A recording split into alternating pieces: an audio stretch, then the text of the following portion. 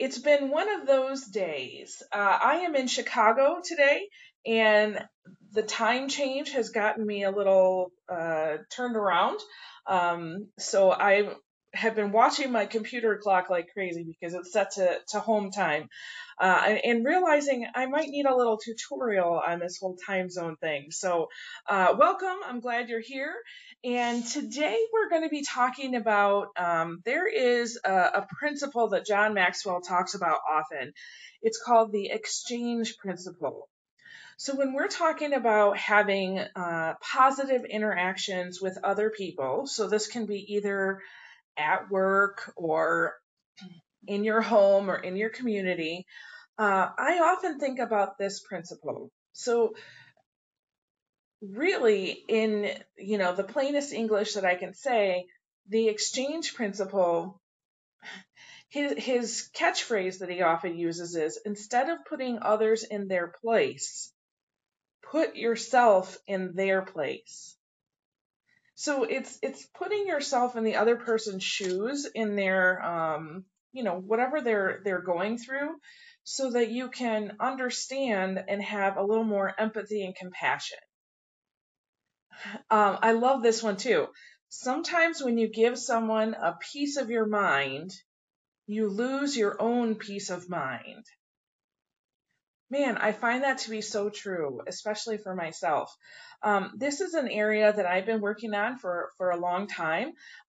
Those of you who have heard me talk about the DISC profile, DISC, that C-type personality is the person who loves to learn, loves to research, just loves to know things, right? And they have an urge to share with the world the things that they know, right? So they're often the people who are correcting your grammar or your mistakes on Facebook. They freely give advice because they think that they are helping the world. So when they're sharing their peace of mind, what they realize, or some of them never realize, is that at some point you're going to lose your peace, because sharing this kind of information and the way you do it affects the other person. And eventually they don't want to spend time with you. Okay, so we're going to talk today about this principle, and get your pens ready because you're going to want to take notes on this one today, okay? All right. So really we want to know, are you looking at things from the other person's point of view? Now, this is something that you can do in the moment. I also find that for those people who are able to do this ahead of time, it's really helpful. So what does that mean? That means if you're going to go into, let's say, a staff meeting, and you're going to be working with your employees, you want to think about, okay, what have they just gone through to get themselves into this meeting, right? Where are they at right now in their thinking, maybe in their life, right? Or let's say you're going to do a meeting with an employee and give them feedback. Same thing applies. Have you thought through where they could possibly be at right now and how that might affect what you're going to say and how you're going to say it? And I'm not saying that you're going to change your feedback.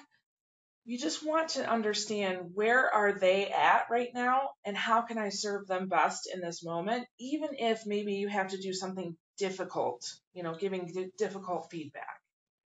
Okay? All right, so success can bring many things, right? Power, privilege, fame, wealth, depending on your idea of success. But no matter what else it brings, success brings options. And how we use those options really reveals our character. Okay? Wealthy people can use their resources to benefit others or only themselves, right? Famous people can use their notoriety to model good character or to selfishly serve themselves. And leaders can make decisions that affect others positively or negatively. It's all up to us. So at the heart of the matter is whether people desire to use their power to put others in their place or to put themselves in others' place. Okay? I love this from George Washington Carver. He said, "How far you go in life depends on your being tender with the young, compassionate with the aged, sympathetic with the striving, and tolerant of the weak and strong, because someday in life you will have been all of these." Isn't that cool? How far you go in life depends on how you treat others. Now, our treatment of others results from our perspective of them, right? The problem is that seeing things from another person's point of view doesn't come naturally to everybody. Okay? It doesn't come naturally. And I'm going to guess that there's at least one or maybe two people on this line who, yeah, it does come a little bit more naturally. And you're like, why are we even talking about this? Because I'm talking to everybody else. Okay. It doesn't necessarily come naturally to put other people first. All right. So here's a few things that I've learned. We naturally do not see ourselves and others from the same perspective. It's got to be something that you are working on and that you're aware of. Okay. So for those people who don't do this, who are constantly giving you a piece of their mind, that's a big clue that they are less aware. People naturally see themselves in the light of their intentions, but they measure others according to their actions. Okay? Or Henry Wadsworth Longfellow said it like this: we judge ourselves by what we feel capable of doing, while others judge us by what we have already done. So we naturally try to see ourselves in the most positive light, right? And that's okay as long as we're being honest with ourselves. But we really ought to give others the same benefit of the doubt that we give ourselves, right? I hope you agree with me. So when we fail to see things from the perspective of others, we're going to fail in our relationships. Because much of the conflict that we experience in relationships really comes from our failure to see things from the other person's perspective. And I love this joke that John shared in his book, Winning with People. So I want to share this with you. A man in a hot air balloon realized he was lost. He reduced altitude and spotted a woman below. He descended a bit more and shouted, "Excuse me, can you help me? I promised a friend I would meet him an hour ago, but I don't know where I am." The woman below replied, "Well, you're in a hot air balloon, hovering approximately 30 feet up above the ground. You're between 40 and 41 degrees north latitude and between 59 and 60 degrees west longitude." The balloonist said, "You must be an engineer." And the woman replied, "I am. How did you know?"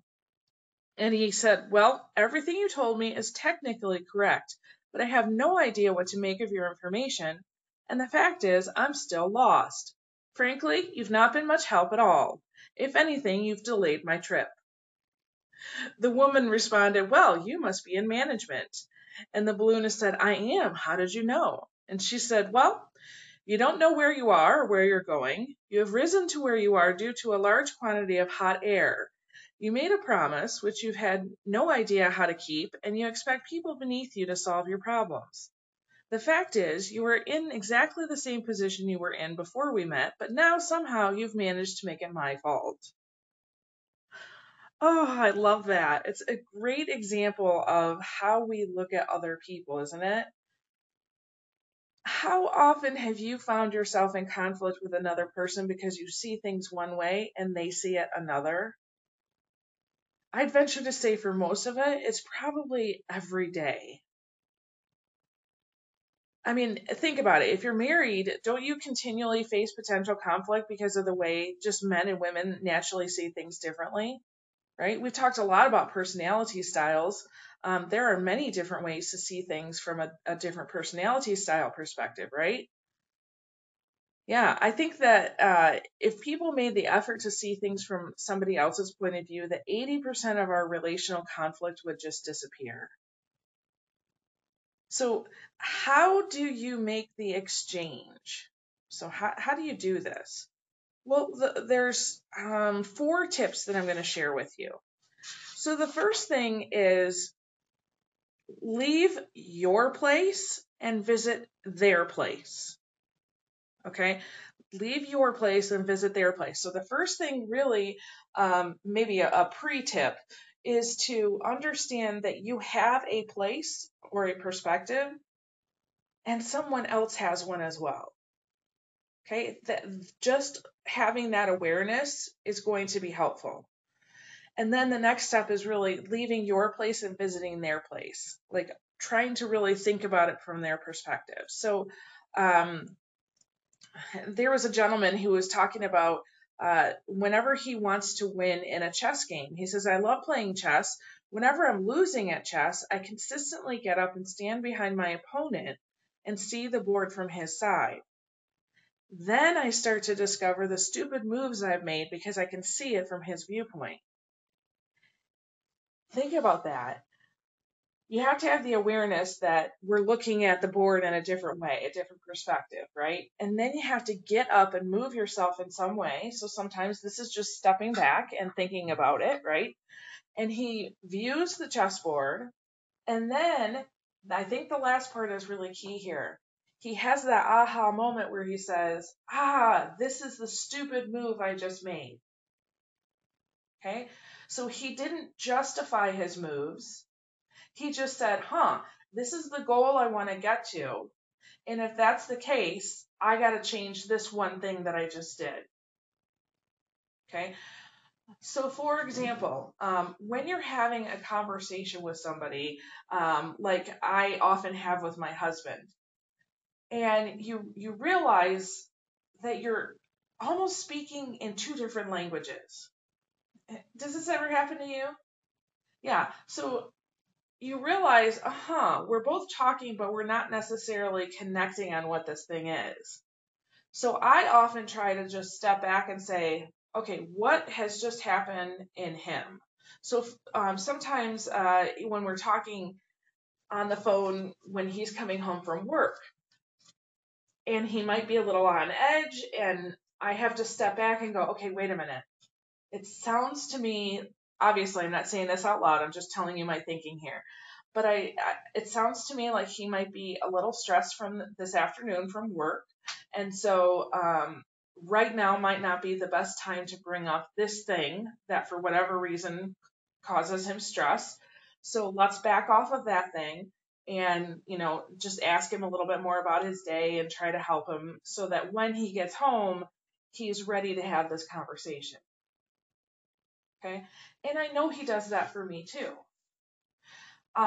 There are times in my work and in my life, especially that after school time, the 3 to 5 hour when there's just a lot going on. You're trying to get kids home and homework done and chores done. And usually that's when I have a lot of emails that are kind of coming in for the day. And then I'm trying to get ready for whatever's happening in the evening. And so there's a lot happening, right? And there have been times when my husband will call and he'll say, hey man, we got to talk about this thing. And I realize like, whoa, I don't have the headspace to talk about this thing, right? Now I have learned over time that my husband doesn't necessarily understand the things that we're talking about today. Okay. He's not aware of differing perspectives. He still kind of has the belief that everybody should think like him. I am not throwing him under the bus. I'm not saying he's right or wrong, good or bad. I'm just saying that is current reality. Okay. So up until now, that's how it's been, right? Now, for me, when I'm in those stressed times and he's trying to talk to me about it, it's my responsibility to say, hey, listen, this is not okay right now because this is where I'm at. And over time, he has understood that there are certain times when he can't have, like money conversations, right? Because he understands from my point of view that it's not good. Still wants to, but he understands a little bit more. Does that make sense? So when you understand the other person's viewpoint, understand what he's trying to do, 9 times out of 10, he is really trying to do it right. You know, lots of conflict arise when two people are looking at a situation in a different perspective, and each one is just as equally right. Okay, so my encouragement to you today is that when a conflict arises or something just feels a little weird, step back and try to see it from that other person's point of view. And I bet you're going to find, that makes more sense. Now, how about politics, right? Okay, we won't stay here too long, but it's a great example. When somebody says something, on the TV or in the newspaper or on a radio station or something, and you're like, hey, wait a minute, no, that's not right, right? One thing that I tried to do over time, instead of saying that's not right or I don't agree, I try to understand what led them to that decision. So I had a dear friend in college, and it really struck me that she had certain political views. And I was like, oh my gosh, I can't believe that you would think that. And when I took a step back, I realized, wait a minute, with the family that she grew up in, the life situations that she had, the schools that she went to, and her early experiences, no wonder she thinks that way, right? And from there, from that thought process, just a hop, skip, and a jump to, okay, I get it. I get why you think that way. I don't have to agree with it, but I get it, right? So you can still honor, value, and respect that person, even if you don't agree with them. Okay? So number 2 tip is really acknowledge that the other person has a valid viewpoint. Okay? People's belief systems and their personal experiences are diverse and complex. And even if you do work to see things from another person's point of view, there's going to be differences of opinion. And it's okay. So my viewpoint isn't right just because it's mine. And your viewpoint isn't right just because it's yours. If I work to find the legitimacy of another person's point of view, it's going to stretch my thinking. Okay? Oliver Wendell Holmes said this: once a mind has been stretched by a new idea, it never returns to its original shape. I love that. Okay, so this is your practice to see another person's point of view.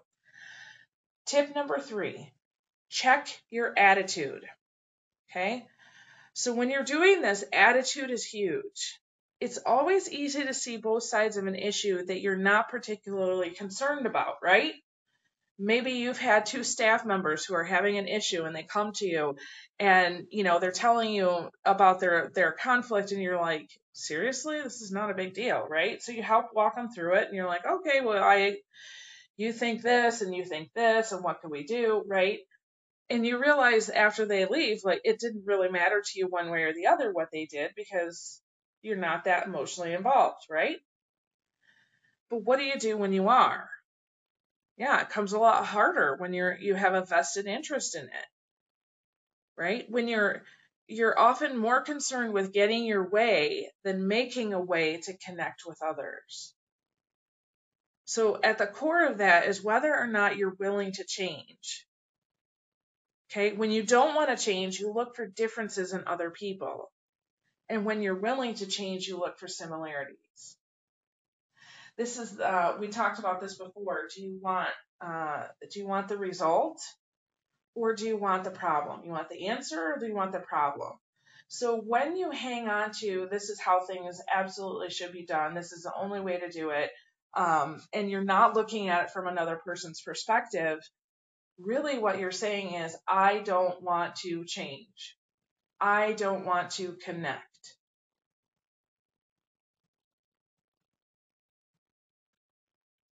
What do you think? Are there places, times, situations, experiences that you know this to be true about yourself? I mean, be truly honest. Yeah. So when you're having conflict and you realize you're really digging your heels in, that's a signal to you that you don't want to change. If you truly want the answer to a problem, you might have to back up, see things from a different perspective, and make an uncomfortable change to make it happen. Okay. When I see coaching clients and they like to come on and complain, this is what's going on, this is what's going on, this is what's going on, but then they don't want to do anything about it. Or the thing that they want to do is pretty much the thing that they've always done. That's what they're comfortable with. They're familiar with that. They understand how to do that. And when we talk through options and we come up with this crazy, in their mind, idea of what to do to fix the problem, because they're uncomfortable with it, they've never done it, they don't want to do it, right? They don't want to enact that change. So my encouragement is to do it even when you're uncomfortable, because it's going to get you to your goal. Otherwise, you're just going to come on the line with me and just continue to complain. You want the problem or you want the answer? Now, number 4, this is great. Ask others what they would do in your situation. This is why it's really important to have a good, strong inner circle. So a group of people who are encouraging and supporting you. You want to ask them, what would they do? Because again, they're probably removed from the situation, right? And they don't have emotions attached to this at all. They don't have to know all the background information, but you can ask a mentor or a close friend or maybe a loved one who you know is on your side, right? You can ask them and say, hey, this just happened. What do you think? And I would highly encourage you to make sure that it's a person who is not a yes man, who's just going to say yes to you for everything, but who's somebody that you know can say, well, I don't know if you were necessarily right in this area. Okay. The key to this exchange principle is empathy. And when you have empathy with others' points of view, it becomes much easier to connect with them. Okay, because they know that you care, right? And sometimes the easiest way to do that is to simply ask. So you can ask a mentor or a friend, and you can also ask that person right there in the moment and just say, hey, listen, this is how I'm looking at this right now. Can you help me understand how you're looking at this, right? You really want to show them that you're caring. Okay, and some of you have a personality style that this doesn't come off easily. So you're going to have to practice. And just by seeing the names on my dashboard right now, I can tell you that there's a few people, you already got this. You've got this. You're golden on this. Okay. So one thing I would ask of those of you who have mastered this is to really look at other people, possibly on your staff, and start teaching this. Just as we would when we work with children. Let's say two preschoolers are having a conflict, right? So we know that when two preschoolers are having a conflict, you kind of get down on the floor with them and you talk to them and say, oh my goodness, I see you have a problem. Johnny, what's going on? And you listen to Johnny and you kind of paraphrase, oh, I see, this is the problem. And then Susie, you do the same thing with Susie. And then you say, what can we do here? And you ask the two of them to share their ideas. And then you say, what do you guys want to do about this? And you get them to agree on something, right? And then they go off, they make their plan, and then you check back with them, okay? Now, the same can actually be done with adults. The reason why we do it that way with preschoolers is we want to show them the thinking of how you solve the conflict. It's not just about solving that conflict and being done, because if it was, you could just swoop in and give them your idea and be done, right?